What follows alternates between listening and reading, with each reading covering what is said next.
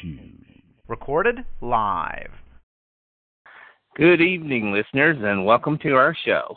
This is your host, Rich Bernardo, and this is Daily Talk, Researcher135's Community Call. This is a weekly show that airs every Saturday evening, 7 o'clock Central Time, 8 o'clock Eastern, 5 o'clock Pacific. You're welcome to come in anytime. Also, to the talk show website, to my links here, and to click and listen to last week's show or any previous show, because every week our show is recorded and it is archived here where you can listen to it anytime. You can also download the show anytime you would like. You can also visit the Facebook group that's devoted to this show. It's called Daily Talk with Rich Bernardo, and it also has links that you can click there to come here and listen to this show. This show discusses opinions, pop culture topics, interviews. We have a different guest almost every week, commentary, observations. I'd like to mention that last week's show was Jeffrey Wolf and his petition with the against eBay to try to get media attention. So it's 60 minutes, 48 hours, 2020. In other words, the petition is attempting to draw media attention to an investigation of eBay, a badly needed investigation. I would also like to mention night before last on Elizabeth Metz's online auction radio. On her radio show, she interviewed me, and you can go to listen to that. There's links available on my Facebook groups where you can hear the Elizabeth Metz interview with me, in which I take on eBay, and I talk about all the ills of eBay, how terrible eBay has become over the years for the small sellers, much of which has resulted in other online selling and auction sites springing into existence. Now, there have been many of them around for some time, of course, such as Amazon, such as Etsy, such as Bonanza, and such as Online Auction, which Elizabeth represented the other night. But there's also new sites springing up all the time, and tonight we're going to be interviewing the founder and creator of just such a site. And the one we're going to be talking about tonight is Clobber. This is a very new, very recent online selling site. It looks and feels very much like the early days of eBay. It's a very comfortable, a wonderful feeling to the website, and I have a lot of items on there now, and of course I would encourage and invite any former eBay sellers who've left eBay and who are tired of the draconian tactics and rules and actions of eBay towards the small sellers. I would urge all of the small sellers to come on over to Clobber. Give it a try. It's free to sign up. It's free to list items. It is free to sell items there. So I would like to urge all of you to try out Clobber, and tonight the founder of that site will be here. We'll be interviewing him. We'll be finding out more about it and more about what brought about the existence of this new site. I also would like to tell all of you about my new ebook, which is available on Amazon as a Kindle ebook, which you can purchase and download. And the name of the book is Noise: The Decline and Fall of eBay, an American Economic Juggernaut. And I am the author. The name is Rich Bernardo, Vernadeau. It's easy to go into Amazon, do a search for this. If you just type in Noise, Decline and Fall of eBay, it'll come up. And then there's got the instant one-click purchase where you can purchase the ebook. And, of course, I want to encourage you to share this with others. In my Facebook groups, we've already had quite a bit of discussion about the premiere of this book earlier this week. It was released there on Amazon on Monday, March the 23rd. And I've had a substantial amount of activity ever since then. And, of course, we'll be discussing that book from time to time here on the show. And we discuss it frequently in my Facebook groups where people will come on and talk about it. Particularly people who've purchased the ebooks have been private messaging me, telling me how much they've enjoyed it, telling me how accurately it reflects their own personal bad experiences with eBay. And so We are looking very much forward to tonight's guest, who should be here shortly. Again, this is Dan of Access Clobber, who's going to be this evening's guest. And he should be here anytime. Now, next week's show, April 4th, is going to feature Christopher Dalton, who is a Star Trek expert. He also has a couple of Facebook groups. One of the most prominent ones is a Star Trek fan writing fan fiction, Star Trek fan fiction Facebook group. And on there, a lot of people post Star Trek-related material. That's what we'll be discussing on next week's show, April 4th, same time here, 7 Central, 8 Eastern, 5 Pacific. And Christopher Dalton will be taking questions, call-in questions, just as our guest tonight will be. Remember, you can call in with your questions on this show. And on next week's show, we'll be discussing the Star Trek movies, the episodes, the many different spin-off series. And so I look forward to any Trekkies out there, any Star Trek fans, to be sure and be here next week for that show. Now, the week after that, 2 weeks from tonight, April 11th, my very first guest on the first episode of this show will be making a return appearance, and that's Becky Marie Glacken-Butchko. She's also an ebook author. She's written a number of books and in the process of writing and releasing more, dealing with the Johnstown flood. She also has an erotic romance series that's going to be released and a children's series as well. And she will be talking about reincarnation. I know that's a very controversial subject for many people. Some people believe it, some people don't.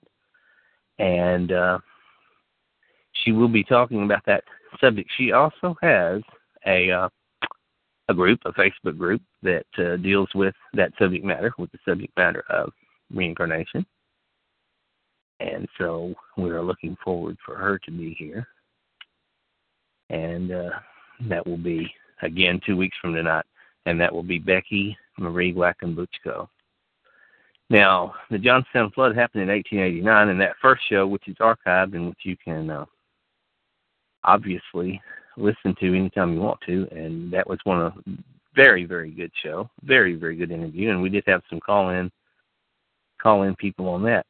Again, this show welcomes audience participation, welcomes call-ins, and I want some of you to call in tonight.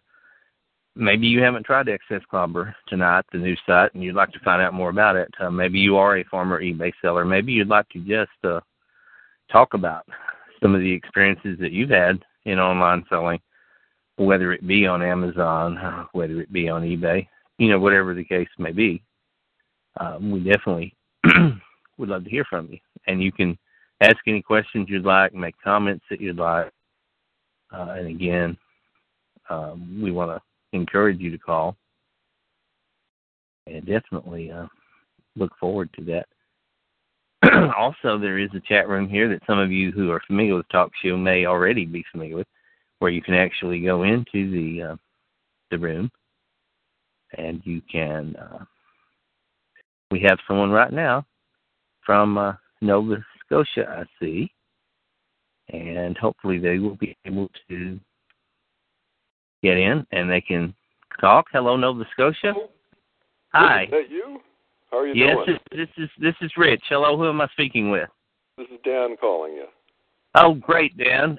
Welcome to the show. Oh, thanks very much. Just let me sort something out here. It sounds a little bit choppy here. All right. Fix the I problem. can hear you. I hear you loud and clear on my end. Are you able to hear me good? Yeah, it's not too bad at all. Yeah, I just I'm on a VoIP phone here, so I just disconnected my computer connection, so that should speed up the ATA a little bit. Well, tell me, Dan, what prompted the creation of your site, Access Clobber? Well, I'm an old eBayer from way back. I probably joined. I'm guessing about 97 thereabouts, maybe 96, something like that. Back in the golden era, when it was beautiful and everybody loved it, and it was just a fabulous community. And I remember it well. I started in 1999, so you're not too far ahead of me there. Oh, there you go. Yes, you remember the good old days.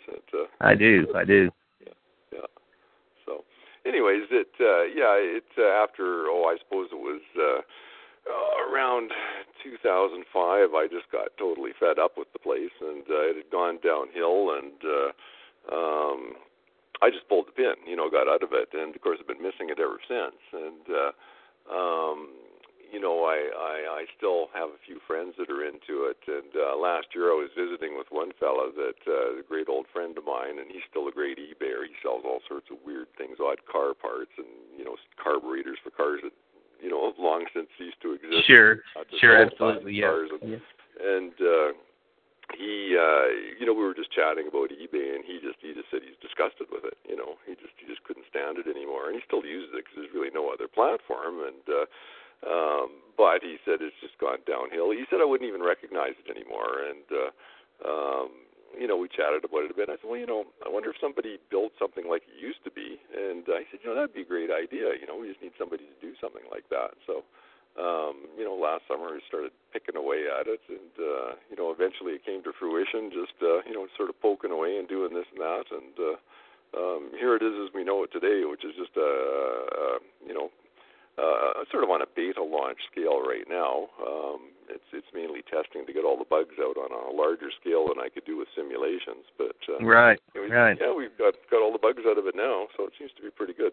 My own experience with it so far, it looks and feels great. It looks and feels like the early eBay. It's very, very user-friendly for the seller, and I like that. I like the look and feel of it, and I think there's a great future there. What are some of your plans in terms of promoting the Access Clobber site and bringing new buyers and sellers on, et cetera? Well, I didn't really focus on that at all during the soft launch. It really wasn't a priority. All I needed was a few people to list enough items to see what was going to break. That's what I was looking for. And right. The simulations were actually, prior to that, actually worked out pretty good. I pretty much found every bug for the most part, and great. And really not too many issues have popped up since the soft launch. As far as I can tell, all the bugs have been fixed, and I'm pretty confident that they are. As far as promotion goes, I really don't want to get too excited about that until I hear about what people really want to make this site fly. We've had a few, when I was part of your Facebook group, former eBay sellers, one of your members brought up an issue of the SSL, excuse me, which is, it shows up as a HTTPS, on the URL.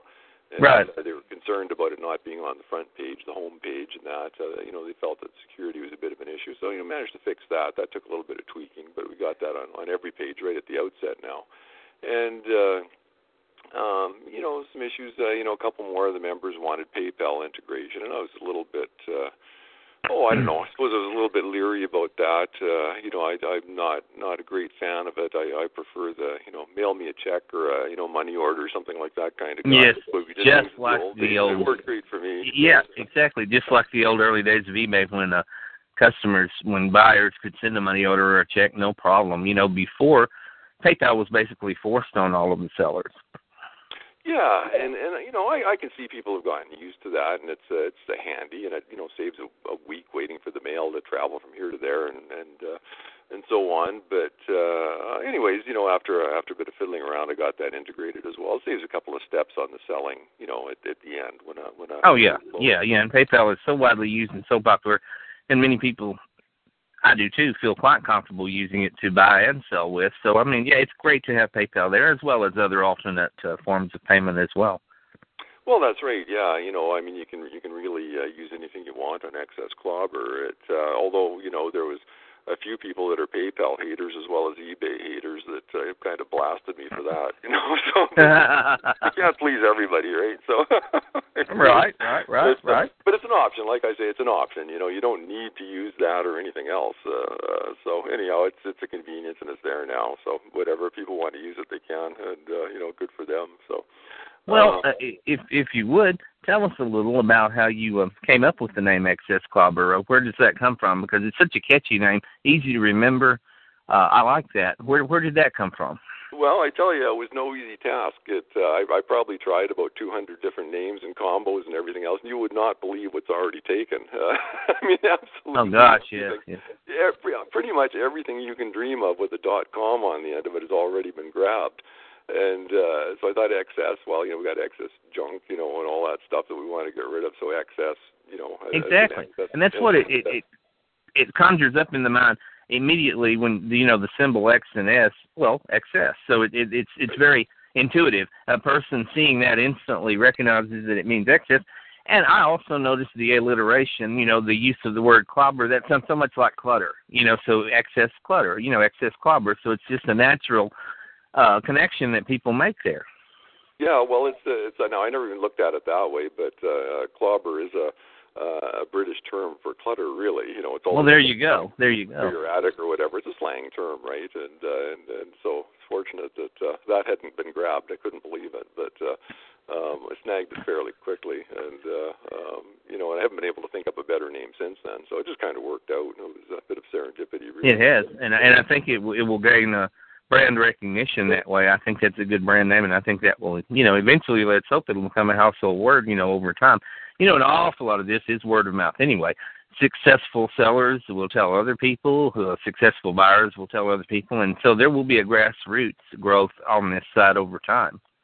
Well, that's what I'd like to see. Yeah, I'd really like to see people evangelizing it a little bit, and actually, quite a few people already have. Thanks to your site, a lot of the 2,000 members or whatever you have now on that site ported themselves over, and I gave it a bit of a try, and that's really great. I'd love to see them all over. They all seem to be a little bit disenfranchised over on eBay there, and really, when you think about it. The old eBayers like me and my friend that kind of inspired this whole thing, we're the kind of people, from what I understand reading your site, like I say, I've been out of this for almost 10 years now, but, the people that formed eBay way back in the day, we're looking 20 years ago now, longer than Absolutely, yeah, because it started in, believe it or not, 1995 is when Pierre Omidyar created eBay. Okay, well, 20 years then. And, yeah. The first people that got involved with it, I mean, it was a real community. People were helping each other, and, there's no competition in the way that you really think of competition. It was a real nice community, and everybody was, emailing each other, contacting each other somehow, and, what can I do to help you? And there was never any big deal if there was the payment was taking an extra couple of days to show up or something. You just send a note, and where's the check? And they'd say, oh, I mailed it, and it should be there soon. And it was nice, eh? It was really, really great. And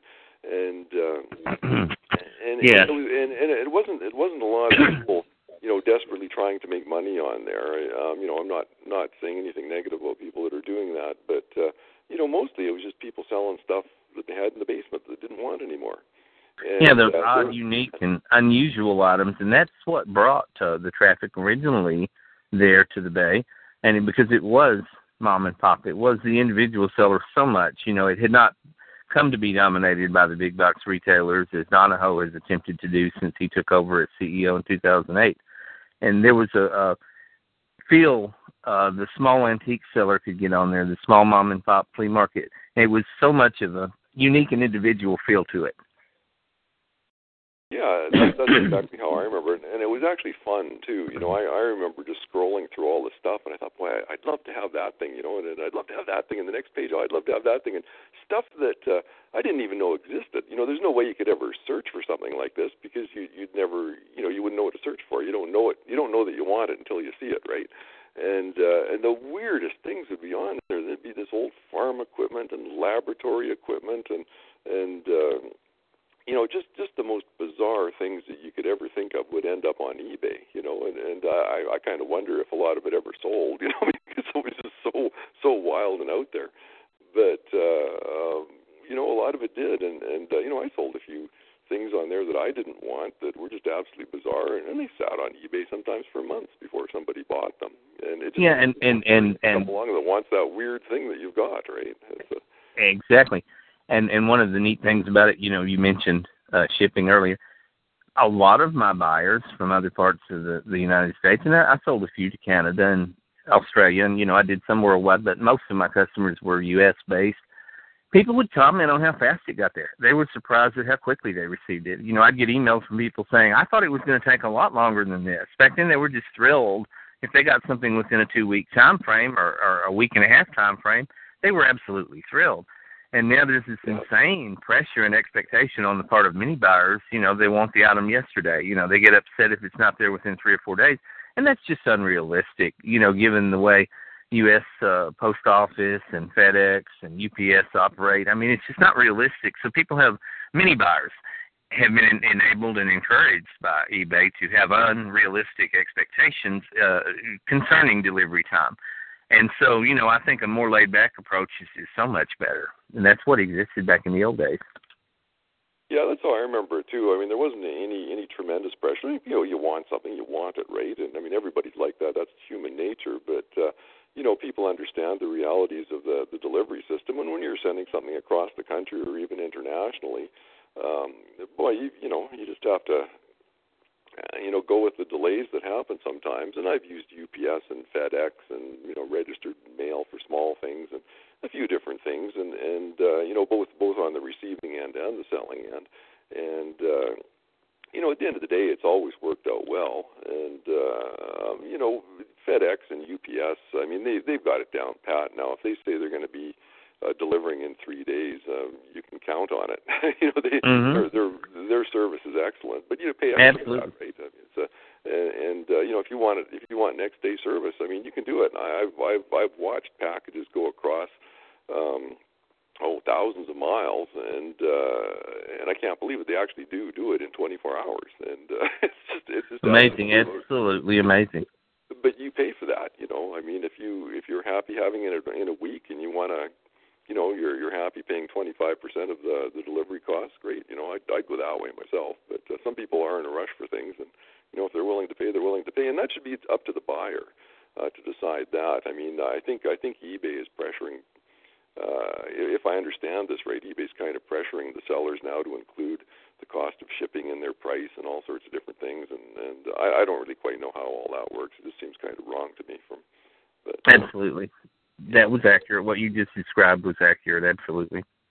Yeah. Well, tell me, I noticed that obviously Nova Scotia, you have Canadian customer base, and you mentioned the UK, and of course it's available to the US.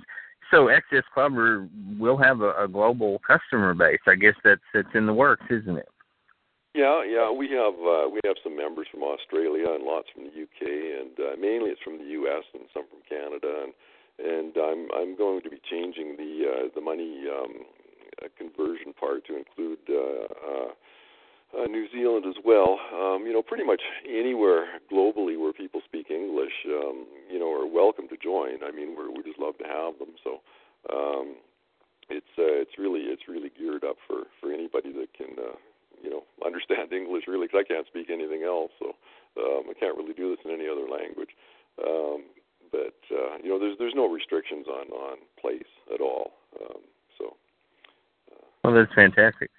Well, what do you see as some of the coming trends in e-commerce in general? What are some of the things that you observe or speculate could be occurring in the coming years? Well, I'm not really sure. I really don't. I couldn't speculate much on that. I'm seeing eBay doing what their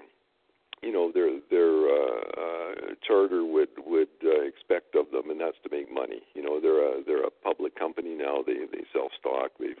People are making a fortune off their stock, and the people that own the stock want them to make money. And so, as annoying as that is to the mom and pop seller, they're doing what they should be doing for their shareholders, and that's make the shares worth more. Unfortunately, that's adversely affecting the mom and pop sellers. eBay's going down the road where they're wanting to compete with Amazon, and I'm trying to think of the name of that big Chinese company. It's just huge. Yes, Alibaba, yeah. And they're kind of going down that road. They want to really cater to the people that are buying 1,000 lots and 10,000 lots of some sort of widget, and getting those widgets for $1 each and trying to sell them for $10 each, and just selling vast quantities of that. And the site seems to be plugged up with that. It's mostly new goods now. It's not used goods anymore. Indeed.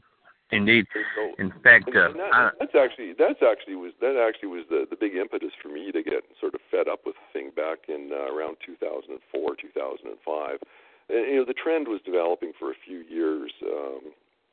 People were selling books on how to make your fortune on eBay and all that sort of thing, and it just sort of started getting ruined. I found that when I was just browsing, I wasn't running across these great deals anymore. People were obviously making money on their stuff objective because I was doing exactly the same thing on a vastly smaller scale. But you just didn't run into the cool things on every page. Now it's every 10 pages, and eventually it was every 20 pages, and eventually it was just about impossible to find anything. It was just buried under all this stuff that you'd see the same green widget, there 20 times in a row from the same seller. What is this? Plugging up the site. So part of that oversaturation of merchandise that's flooding the site is coming from China. Of course, a lot of the China sellers are partially subsidized on their shipping by the Chinese government. Of course, it's slave labor wages at a lot of those factories. They have kids working there 12, 14 hours. A lot of the conditions are absolutely horrendous where a lot of the cheap merchandise is being manufactured in China. And, of course, they're just loading it up in mass, undermining and undercutting the mom-and-pop American sellers because they can do it, and even the United States Post Office favors the Chinese sellers, and the import type thing. They are able to ship that stuff in here way, way cheaper than an average mom-and-pop seller, for example, can ship an item right here within the United States. So it's definitely tilted toward the mass oversaturation of Chinese merchandise, at low rock-bottom prices. Yeah, it's unbelievable. I've actually ordered some stuff from China, and it takes a couple of moons to get here. But how they can ship it for so low, I hadn't realized it was actually subsidized. But that makes sense because there's no other way it could be done. The postage that's on these packages, it shows up as like $10 or something. Well, how do you get something from China for $10 that weighs maybe 20 pounds? It just doesn't make any sense to me. So, if only we had shipping, at those rates over here, that would be unbelievable. But alas, it doesn't apply to us for some reason. So, well, tell me a little about some of your past experiences before you started Excess Clobber that sort of stimulated or led to the creation of Excess Clobber. Sorry, I missed some of that. You're chopping up a little bit. You're looking at my experiences in buying and selling on eBay before? Sure, and anywhere else that may have contributed to the creation of Excess Clobber. Some of your own personal experiences that lended information to you and knowledge, know-how, the expertise with which you put together the site. Well, I'm just kind of a tinker. I'm old and retired now, so I just, when I want to learn something, I just go on there and learn it, and I take courses through Coursera and Udacity and all these different things. Anything I can find is great. And there's so many courses out there you can take on programming and all sorts of different things. But back in the day, I'll tell you a really neat experience I had way back in the day of eBay, and this is something that really stuck with me. And maybe influenced me in wanting to do this now. And so this is, again, we're going back probably 15 years now. And it seems to be normal in most cities that libraries have, an annual sale or a biannual sale or something like that. And they unload all their books really cheap. And I think you probably found that everywhere. And I managed to pick up this set of Russian. It's a Russian encyclopedia set. It wasn't in Russian. It was about Russia, but it was a big encyclopedia set that was, probably not as big as an Encyclopedia Britannica, but certainly as big as the World Book Encyclopedia. And it was like $10 I paid for this thing. They were pretty much getting rid of it for nothing. And this thing had, I doubt if it had ever been opened. I mean, it was just like new. And so I dragged this thing home and I popped it up on eBay, and it just sat there for months. And finally, this guy in Chicago bought it for me. He's going to university there, and he was a student of Russian studies, and he just couldn't believe that he got this thing for my starting. I opened it up at $150, and which of course he got it for because he was the only bidder in months. So, anyways, he got it, and I think the shipping was more than that. But he was absolutely thrilled, right? Because he was going to university. Where do you find something like this, right? This was really a unique item, and I was absolutely thrilled to send this to this guy. That's the kind of buyer that you just dream of getting, right? Is somebody that loves your product, whatever it happens to be. And that always stuck with me. And over the years, I just thought, man, oh man, that guy is still out there appreciating this fabulous find that he got. And I made a few bucks off it, right? And that was nice for me too. And so that's the kind of thing that you just don't see anymore on eBay. Well, and when it was young and new and the novelty was there, another factor that is still very vital and will work in the favor of excess clobber, and that's the auction format itself. That stimulates a sort of an excitement on the part of the buyer, especially if there's one or two or three other buyers who are wanting the same item. They begin to bid the item up. They more or less begin fighting over the item, particularly toward the end. There used to even be sniping programs where someone could make sure they got the winning bid at the end. Well, the auction format is great for the seller because it drives the price up. And it's great for the buyers, because there's going to be a buyer there that wants that item so bad they're going to get that item.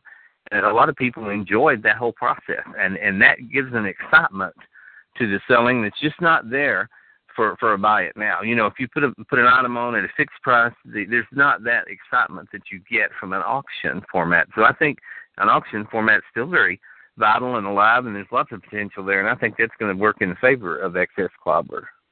Well, I hope so, and of course that's kind of why I've got this format. As far as I can tell, Excess Clobber is the only pure auction site out there. There's lots of sites that are sort of imitating the old eBay in a sense, but eBay or imitating eBay as it was maybe 10 years ago with the the buy it now and the stores, the fixed price selling and all that sort of thing, and that's about the time that I packed it in. I just didn't really like where that was headed. I liked the auction format. I liked the thrill of it, the thrill of the chase. I loved sniping and all that. And as much as I kind of object to sniping, I found it absolutely thrilling back in the day. I mean, my record is 1 second before close, and the only reason I got that fabulous mark to my name is because I had a really slow internet connection, and it just happened to get through just in the nick of time. Now, in Excess Clobber, I've stated quite plainly that I don't really like sniping. Of course, this is very hypocritical of me because I just loved it so much and it was so much fun to do. But I put a 5-minute limit, an anti-sniping program in there, so that if somebody does put in a last-minute bid, it does extend the auction by 5 minutes, which gives everybody plenty of time to get in there with their own bids and realize what's going on if they do that. I mean, ultimately, really what you should be doing is putting in your maximum bid and just walking away and, just letting the program run its course. And, if somebody bids you up, if they overbid you, you shouldn't feel bad about that because you put in your maximum bid. But a lot of people disagree with that system. They like to come in at the very end. And there's human psychology here. And, I was reading a thing recently, on the psychology of auctions.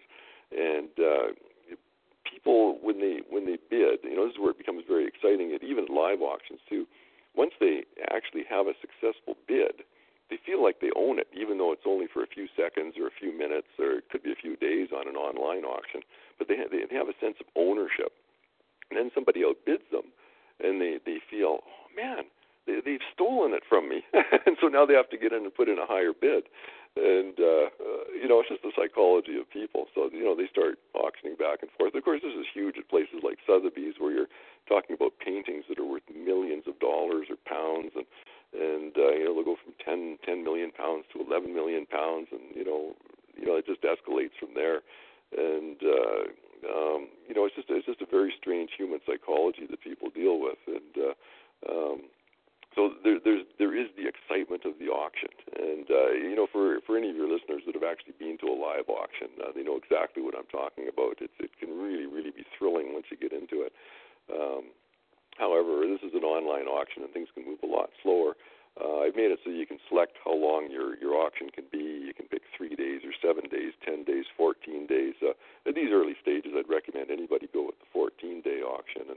And I understand another thing that's been limited on eBay now is relisting. There's a fee for relisting, which is bizarre. But anyways, I've got that set on Excess Clobber so that you can relist automatically. Just let it run. It just relists all by itself up to a maximum of 10 times. So really, you can you can let your auction run for 140 days. Before you have to go attend to it at all. And there's also a feature where if you are a person who you're a power seller or whatever, and you've got multiple of the same items, you can click a little box that just says relist even if sold. So if it does sell, it just relists the next one for you. And then one of the features, for example, over on Bonanza is the ability to import your feedback numbers from over on eBay. Is that something that you're considering at Access Clobber? Is that something that will eventually be integrated into the program? I'd love to be able to do that. Figuring it out, I mean, importing the SQL file. And the problem with the database files is they never match up properly. I don't think, unless I had some sneaky little spy that could get into eBay for me and find out exactly how their database is laid out. And I notice they change it periodically as well, so this would be an issue too. But you get the different parameters, the different boxes, if you want to call them that, lining up with the different boxes on a different site or any kind of database. Matching them up is just it can be a nightmare at times. So I don't know why anybody if Bonanza can pull that off. That probably means they're major shareholders in eBay and they've got an inside edge there. That's about the only thing I can think of. I just don't know how you'd even be able to pull that off. Those files would be so protected that it would be very difficult. However, I don't have any objection to people just writing in whatever they want on their listing. They can write in their feedback. They can put down their eBay numbers. I don't even care if they want to link to their eBay sites. I mean, it's just totally up to them. All we do is introduce people. There's no fees or anything. People can put their email addresses in there and they can yak back and forth privately or send them off to their own websites. I don't even care. It's just an introductory platform. We don't have to charge any fees, so there's no impetus for us to keep people from doing that.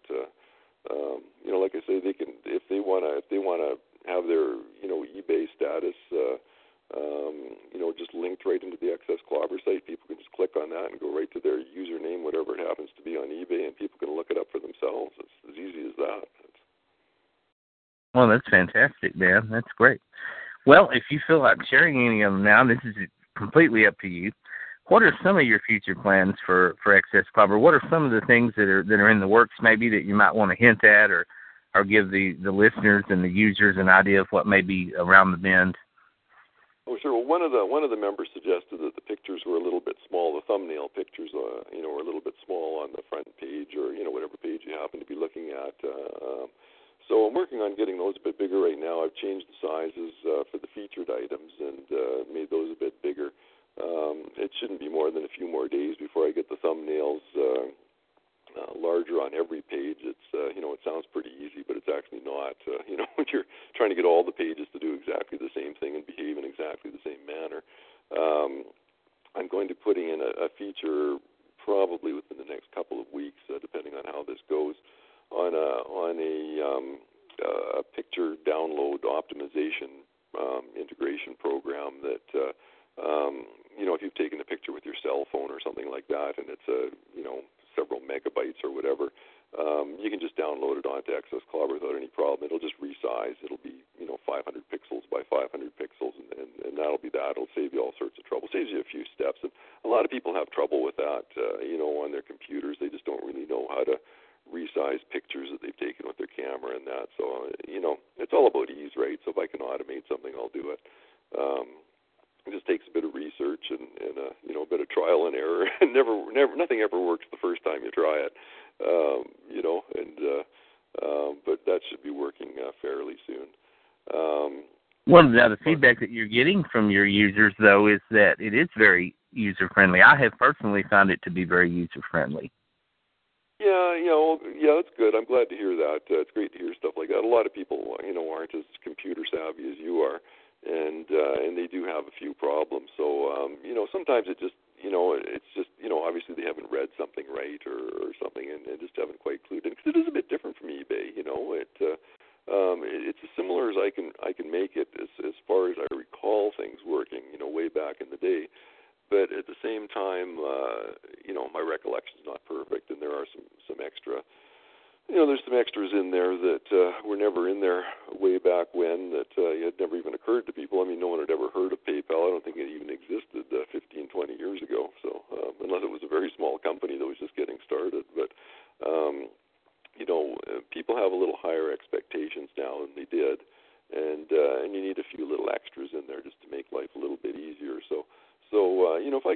can make things easier for people, that's what I'm going to do. If they have any features, like I say, there was the PayPal suggestion, and there are all sorts of platforms out there for payment, and I suppose I could make anything work. Hyper Wallet, and Google has something now, Google Purse or something, but I'm sure I could integrate any of those things if there was a request. I don't know if anybody even uses those things. PayPal does seem to be the most popular. I've made a user guide. A lot of people have probably missed that. It's right at the bottom of every page. Just click on user guide and download your booklet on how to use all the great features in the program. There's a lot of stuff that's kind of hidden, and you do have to use it a bit and dig for it a little bit. There's the relister that a lot of people probably didn't even notice. There's different features. You can have your listing highlighted, or on the features page or whatever. That's I don't know why I even have that on there, other than just for fun, I guess. But if anybody, and a few people have started using that already. So and then down the left side, you can check on your reputation. There's a bulk lister that unfortunately only works for Windows, but you can download a free bulk lister. I've heard, as you mentioned, that you haven't had any trouble listing on XS Clobber, but some people might appreciate the bulk lister. It's not something I use. I'm just strictly a Mac guy, but I've made it fairly easy, I think, to list. At the end of listing anything, you're presented with a little page that says list another like this, and so if you click that, and say you have a bunch of, I don't know, I'm trying to think of something, little Hot Wheels toys or something, and they're all fairly basically what you're describing is a sell-similar feature. Yeah, that's great. Yeah, and it kind of populates a lot of the stuff for you, and it's in the same category, and it'll be the same price. And you might want to change the price, and you certainly would want to change the title because you're selling a Mustang instead of a Corvette or something, but in a different picture perhaps. But it saves you a little bit of time. And then down the left side of the column, on pretty much any page, you've got the pre-populated fields or the pre-filled fields. So if you're selling nothing but I'll say Hot Wheels again, you might want to just fill out this thing, and it just makes it easier every time you log in and want to sell something. And so I've tried to make it as easy as possible, and I'm just dying to get feedback from anybody about anything about what would make their life easier on how to make this site better. So if anybody has any great ideas, just message me. You don't have to log in to message me. Whatever suggestion works, I'm all ears. So. Similarly, any listeners out there, you're more than welcome to call in with a question. We have a guest in our chat room. Guest 3 is logged into the chat, and again, they're free to type in a question, and we can respond to it if they do. That's great. I'm trying to think of some other things. I've started the social media thing. Now, I was never a big Facebook or Twitter user or anything like that. Didn't really know much about either platform. I kind of stumbled upon your site the first time I ever logged into Facebook, and that was very fortuitous, but I'm sort of getting into this social media thing. So a little while ago, I installed the social media buttons down one side, and if you want to tweet about your own page or whatever, just click tweet, and let all your friends know that you're, send them a tweet that this page that you just download to auction off your thing. Just send a tweet about that particular page, and you'll not only do XS Clobber a favor, you'll be doing yourself a favor as well by drawing the attention to your specific auction. And and social media is very much the in thing right now for promotions. You may be familiar with a man named Frank Asa Rockwell, who's associated with another online auction site, and he tweeted 5,700 of his followers on Twitter with the premiere of my ebook the other day that I wrote about eBay, and of course it's for sale on Amazon. So yes, absolutely, Twitter is one of the ways, along with Facebook, that people are promoting their sites, their items for sale. You can even Twitter, for example, if they had something for sale on XS Clobber, they can take that link and they can place it on Twitter. They can tweet it, and then their friends and followers can tweet it too, which multiplies exponentially the exposure that the item receives.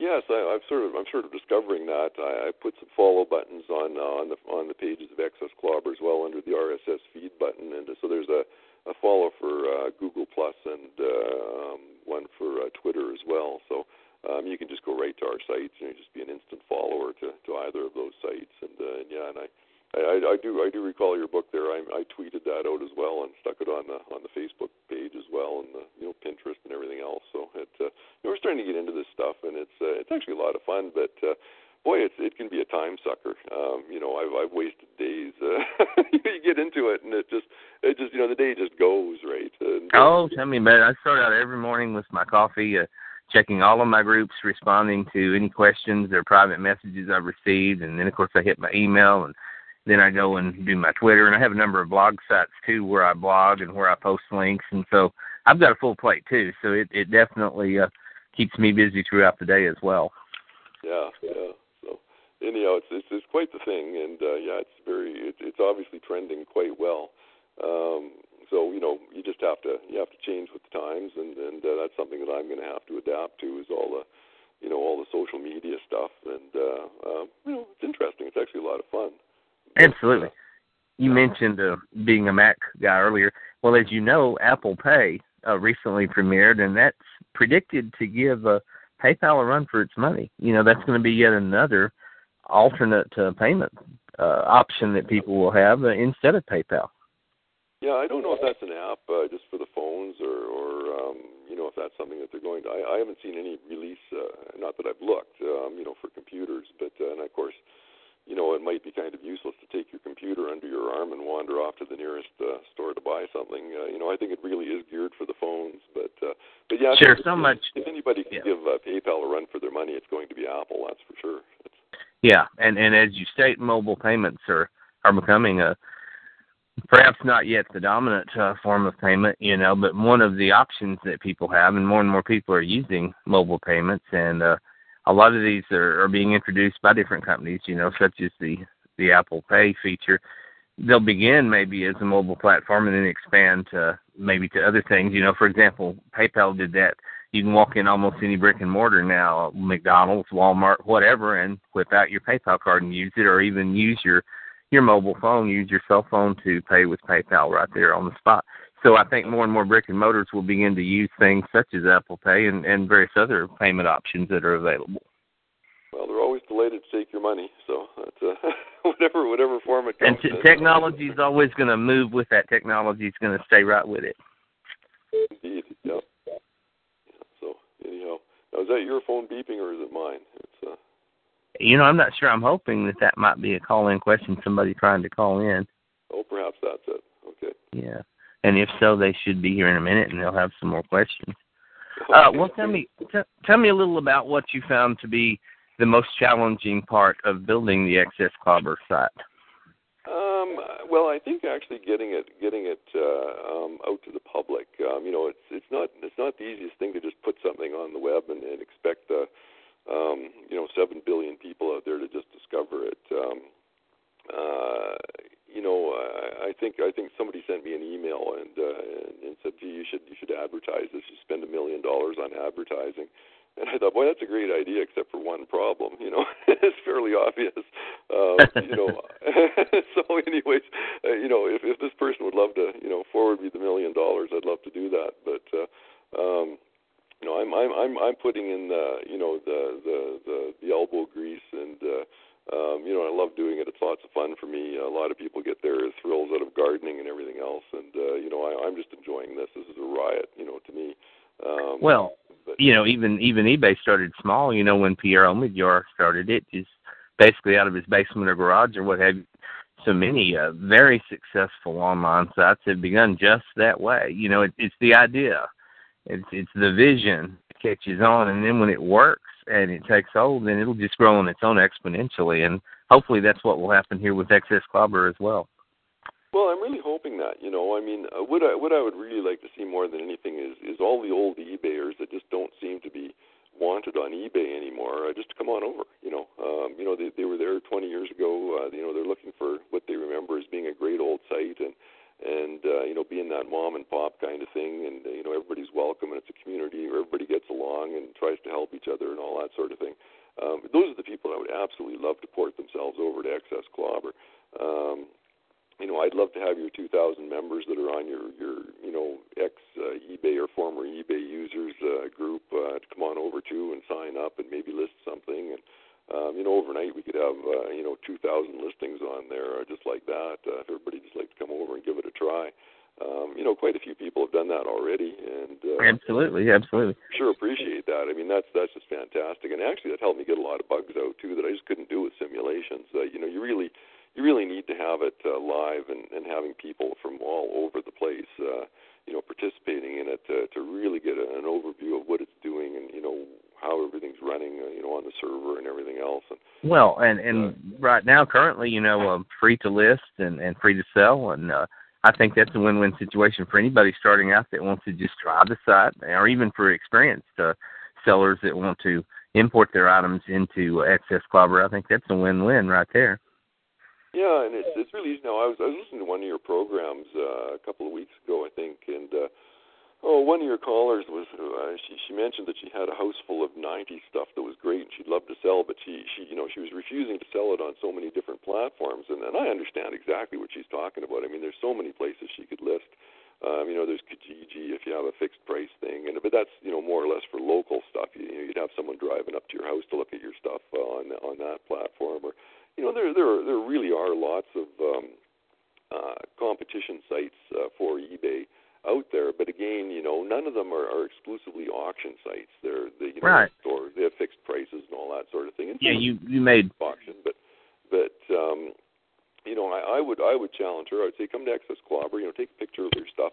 It's going to have to be done eventually. I mean, eventually she's going to find a place that she loves, and she's going to have to take pictures of everything, and she's going to have to list everything and write a little paragraph about anything. Why not do that now? Just line everything up, take a picture of everything, do some cutting and pasting, just put it on a Word document and put a picture in there, put a little paragraph under each one. You can do a lot of cutting and pasting that way. And then Dan, Becky is a frequent guest and caller of mine, so I definitely will encourage her in that direction. Absolutely. Yeah. And it's once you've got everything on a Word page or any word processing document, you've got your picture, you've got your paragraph about that picture. Then it's just so easy to list. All you're doing is cutting and pasting, and it's just a piece of cake, right? It goes so fast. I would just invite her and encourage her and everything else to try out Access Clobber and maybe do 10 things and just see how easy it is. And the more people that list on the site, the more people that will be attracted to the site to browse and buy and everything else. And really, members are not only sellers, they're also buyers. Anybody on eBay is not just a buyer or just a seller. They're typically doing both. So anyways, the more people that come over, the better, right? And so I would certainly invite her and anyone else that she knows to come on over, right? Absolutely. Yeah. We were talking earlier about social media. One of the things that the mass exodus of small sellers from eBay, whether willingly or not, whether they were purged or suspended or whether they just saw the handwriting on their own and decided to leave of their own volition, is that it's fueling the Facebook social media groups that are dedicated to selling. The yard sale groups, the flea market groups, the little small swap shop groups. Every town and city has one, sometimes several. And even some members of my former eBay sellers groups have started their own sales sites. Deborah Gallant started Sales Across the States, which has a lot of members now. She started Swap Shop Across the States. And there's any number of social media sites where people are uploading the photo of their item, putting a description in there, maybe even putting sales parameters. And Facebook is introducing features now where people can, do instant pay within their private messaging. That's one of the things that just got rolled out within the past couple of weeks. So I think that will also help promote social media sales, just as these small sellers are leaving eBay and coming over to Access Clobber as well. So the playing field is being broadened. It's being enlarged. Yeah, it really is, and I've actually gone to a few of those sites on Facebook. And excuse me, the problem that I have with the Facebook page is I found that once I scroll down a little ways, it starts getting really slow. Now that might not be the case for people that have really high speed broadband, but if you're fortunate enough to live in a large city, you've got that. For the rest of us all over the place that are a little bit outside of the cities,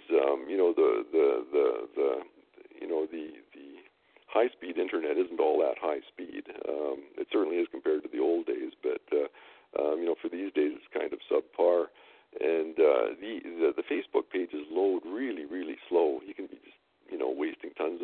just start scrolling down a page a bit. So for the people that are listing on those Facebook pages, you have to keep relisting to keep your listing refreshed and up near the top of the page. And it's kind of awkward, right? Whereas on any of the auction sites, not just Excess Clobber, but any of them, it's more convenient because you can kind of see everything all at once. You've got categories, you've got all sorts of ways to search, and advanced search features as well. So I really like what they're doing on Facebook, but I think the better platform, is my own point of view, and I'm kind of biased, of course, but the better option really is to have some kind of site that's just one thing that integrates everything, and it just works out better. So. Well, Dan, we do have a question now from the chat room. This is guest 3, and they posted this in the chat room, and they say, have you ever gone to local swap meets or flea markets to advertise your site? No. No, I never. That's not a bad idea, though. It's definitely not a bad idea, is it? Yeah. No, the caller's probably referring to the real world. I'd have to get out and walk around and actually do this. but no, it's rather cool. There won't be any flea markets for a few more months if the weather keeps going the way it has been. But certainly the online flea market groups, the different Facebook pages, the different Twitter sites and all that. I go to all of them and I join them and leave my little advertisement. And sometimes the reviews are very welcoming, and other times it's banned forever, and all that sort of thing. So anyhow, it just depends on where you go and who the moderators are and everything else. Well, so in one of the things I do occasionally flea market, Dan, both as a shopper and as a dealer. So I will promote your site when I'm doing that. So this is one person at least who will definitely be doing that. Oh, thank you very much. I sure appreciate that. I appreciate anybody that's doing that. I'm a big believer in, getting a really solid membership, and I could do any of the things that people do and buy 10,000, Twitter followers and all that kind of thing. I absolutely refuse to do stuff like that. I want people that are genuinely interested in, following and becoming members and that sort of thing to join, because those make for the best members and make for the best sites. Like the 2,000 members that you've already got on your former eBay sellers group is just a perfect start. And once they get on there and start to get the feel of it, and start tweeting and Facebooking and emailing and to bring people to the site just to see their stuff. I mean, never mind the site. They can do it for their own self-interest. It'll just spread from there, I think. And like you were mentioning, eBay started out similar to that 20 years ago. I don't know if they did a whole lot of advertising that actually cost money. I think it really was, for the most part, word of mouth. That's certainly how I heard about it. That's how everybody I ever talked to that got involved with it heard about it. It was all, chatting about it on a Friday night over a drink or something, right? And that's, saying, hey, I went to this great site and I listed this thing, or I found some weird thing, or I sold this weird thing, and it just goes from there. And that's the sort of the evangelistic approach that I'm going with for the next little while anyways. And that same wonderful evangelistic approach, which helps promote new sites, is also working against eBay. And Guest 3 just made a comment here, and I agree with Guest 3 in the chat room. They say lots of angry sellers at swap meets. I've encountered that. I've encountered that when the word eBay is even mentioned to a lot of dealers, there's this immediate unpleasant reaction, where they've had a bad experience there. They no longer enjoy it. They no longer enjoy selling on eBay. And a lot of times they will relate horror stories to you about things that have happened to them. That's one of the things that I've encountered at many, many swap meets and flea markets, and that's bad press. Word-of-mouth press is a double-edged sword. It can both be a promotional device, evangelizing, as you were mentioning, or it can be bad press. You have one angry customer, they're going to go tell 10 other people.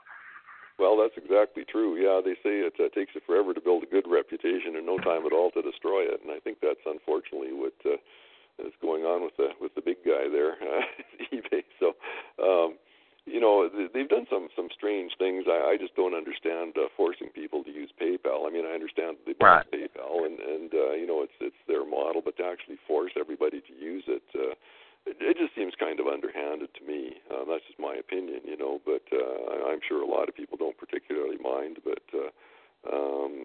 I don't know. I just find that kind of, I don't know. What's going to be very, very interesting to watch and see, Dan, is after the split, which is taking place later this year, when PayPal spins off, when it splits off from eBay, it'll be interesting to see if eBay still has that requirement of forcing everybody to use PayPal, or if it'll be possible then to start using other payment platforms. Well, depends if they keep somebody on a member of the board, I guess. It's who knows. But anyways, and I guess another thing too. One of the members sent me a message, and he was going on about how horrendous the fees were with PayPal. Now, I thought it was somewhere around 10% or something, which isn't horrible. But he was saying by the time you compile the listing fee and maybe the relisting fee and the commission at the end, and maybe a highlighting fee, and then of course you have to use PayPal, so there's a big fee there, and I just couldn't believe it, how much they were actually taking from the purchase price. Oh, it all adds up. It's not unusual for a small seller to end up paying 10, 12, 15%, in fees, and it's a little outrageous, and that's something that Elizabeth Metz and I were talking about the other night when she interviewed me on her show. And that's one of the things that small sellers face there at the Bay, the outrageous fees, the listing fees and the charges and the double dipping. There's the fee from eBay, then there's the fee over there on PayPal. Yeah. The big guys, the big retailers that are being courted by Donahoe, of course, they absorb that into their costs of doing business because they're operating on such a huge scale, such volume. But for the little guy, for the mom and pop, it's difficult to handle that level of fee gouging. Yeah, I think gouging is probably a really good word, but eBay. I mean, the reality is eBay is a huge platform, and people know the name. It's a brand that is going to be around for a long time. But they've shifted their focus. They don't really seem to want the small seller anymore. And I'm saying, come on over. Come on over to Excess Clobber. We want you. You're welcome. We'd love to have you. So if you're not happy where you are, why stay, right? It's so anyhow, and this business too of not being able to leave feedback for buyers, that just kills me. I was absolutely shocked when I heard that because we were still leaving feedback back and forth back when I packed it in, and that was one of the best parts of it, right? And it was never a big deal if someone left you bad feedback. You only had a 97% rating or something. That's still pretty good in anybody's books. 97%. If you're going to school, that's a pretty fantastic mark. Why everybody wants to be 100% is beyond me, but there certainly are a lot of disgruntled people out there when somebody leaves them negative feedback, and I think a lot of it is undeserved. From what I understand, people are just being mean. I've run into Facebook pages and Twitter pages where buyers are laughing at these sellers. I left this guy negative feedback, just to be a dick or whatever, and that's just wrong, eh? That's just horrible. I can't believe what these people are doing and what they're advocating doing. It's certainly not the way things were, way back in the good old days. I know, absolutely. And that's one of the things that I observed there on Excess Clobber. You have the pure feedback system the way it ought to be, where both the buyer and the seller can leave feedback. That's right. Yeah, you can. There's a star rating, the typical star rating, and there's a rating, feature for figuring out the percentage in that, and then you can leave a little comment, right? And so it's just really the way we were used to 20 years ago, and it's certainly what I'm comfortable with, and what I think anybody that was around back in those days would be perfectly at home with. But yeah, the feedback system was a great innovation, and why they've taken it away. It's virtually useless now. There's really no point in having feedback at all. If it's only one way, what's the point of it? They might as well just take it out and scrap it completely. Absolutely. So anyhow, that's not how we're doing it at Excess Clobber. I like the feedback system, and it's there to stay. So fantastic. Yeah. Well, this may be too early for you to even comment on, but do you have any projected growth numbers over the coming months and years at Excess Clobber? Have you got some numbers that you're working with yet, or are you still in the early stages? Or well, it's certainly in the early stages. I mean, we went from nothing to 100 in about a month there. So I guess if you do the math, that's an infinite growth rate. But it's kind of tapered off. I mean, you take it from 1 to 100. I mean, it's still 10,000% or whatever. But I'd sure like to see that kind of thing continue. It's kind of plateaued right now. I'd really like, as I mentioned, all of your people to come on over and sign up, and you don't have to list anything, but love it. Just love anybody to list anything there, and there's really no restrictions other than it's got to be legal. I have a legal obligation to remove anything that's actually illegal. However, there are things that people have to be concerned about too. If they're selling cross country or perhaps between the states too, there might be issues in selling say endangered animal parts or something like that. Maybe you've got a fur coat that you might not be able to sell that across an international border. So it's something that both buyers and sellers have to be cognizant of when they sell something. If they are doing an international ship, then they do need to be aware of the laws, because things can get seized at the border, and neither party will ever see them again. If you've got something weird, weird and wonderful that you want to put up for auction, maybe look into that and just list it, and have a comment in there in bold letters that this must not leave the country or something like that. I've heard of people that have traveled internationally, and they've had very expensive guitars worth thousands of dollars, and had them seized at the border because they've got an ivory fretboard, and that's the end of it. They'll never see it again. So you just have to be careful about stuff like that. Something to consider. But we'd love to have anybody sell anything on Excess Clobber, and if we can get some growth from your members or from anybody listening in, by all means check the site out, and it's free and easy to join. It takes a minute, and that's about it. So, yep. Well, if we don't have any callers here in the next few minutes, I think we'll go ahead and wrap up. But I guess as we move toward closing, I'd like to ask if there's any particular comments or points that you'd like to make concerning your site, or concerning something that new users should be aware of, or a few little tips or hints that you'd like for them to know when they come to Excess Clobber. Well, I think they'll find it's surprisingly easy to sign up. It's surprisingly easy to list, and if you're selling multiple items, it's incredibly easy to do that too. There's no fees for anything. You can list as many items as you want. There's absolutely no limit. If you've got 1,000 things to sell, fill your boots. Go ahead and do it. You can accept any kind of payment you like. There's the feedback system that's Hello? I think we have lost Dan. I think we have got a temporary technical difficulty there. But if anyone would like to call in with a comment or a question while we try to get Dan back, okay. If not, we will go ahead and wrap tonight's show up.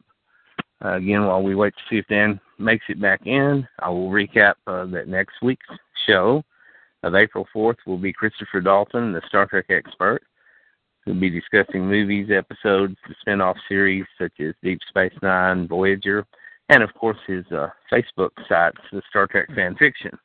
2 weeks from tonight, April 11th, we will be having Becky Marie Glackenbuchko back on. She was my first guest who has written a number of e-books and print books so far as that goes. And she has a number of Facebook groups, and she will be discussing many different topics, including reincarnation. And I look forward to listeners to call in also to the Becky Marie Glackenbuchko show 2 weeks from tonight, April 11th. And we have a person, guest number 3, back in the chat room. Dan sounds cool. I will check out his site. And so I'm looking for... Hello, Rich, are you there? Hi there. Welcome back. Apparently there was a technical glitch of some kind. And okay. you I'm just sure got to you confident that yourself. Things happen. We got taken care of. You're back. We did have another comment from the chat room from guest 3. Dan sounds cool. I will check out his site. So we've got one listener here at least who's going to go check out Excess Clobber, and that's great. Okay. I'm losing you. You're fading away there, Rich. Well, I guess if you want, I think we covered a lot of ground tonight, Dan. I want to thank you for being my guest. And you may want to... You're welcome. I want to thank you for covering all the ground you did. And perhaps you can come back on as a future guest as well. Oh, sure. I'd love to be there, and thanks for having me. It's been lots of fun. I'm amazed that I thought we'd have about 10 minutes of things to talk about, and we dragged it out for an hour there. So, anyways, well, I thought we would have some callers, but for whatever reason, and maybe the callers can't make it in. Maybe there's some sort of a server glitch or some kind of technical something that's interfering, because I can see people here that aren't making it in, and of course the people in the chat room, we do have the one person chatting there, and so I can see there have been attempts to get in, so maybe there's some kind of a glitch, but that's okay. These things happen. We had a great show. I've very, very much enjoyed having you as a guest. And remember, these shows are archived. They are recorded. They can be downloaded. Dan, you may download this show and include the link anywhere you want to online. And I would encourage our listeners to do the same. They can also download the show and can share it. Okay. Well, thanks very much, Rich. I sure appreciate you having me on. And, like I say, everybody's invited on Access Clobber. So, all right. Thank you, Dan, and have a great evening. Okay, you too. Bye-bye. Bye-bye. And I want to thank all of our listeners for tuning in, and anyone who comes in and listens to the podcast. I want to welcome them to the archived recorded shows, this show and the past shows. And again, remember, please download this show and feel free to share it. And again, we look forward to you tuning in next week here on Daily Talk, Researcher135's Community Call. I'm your host, Rich Vornado. Have a great evening.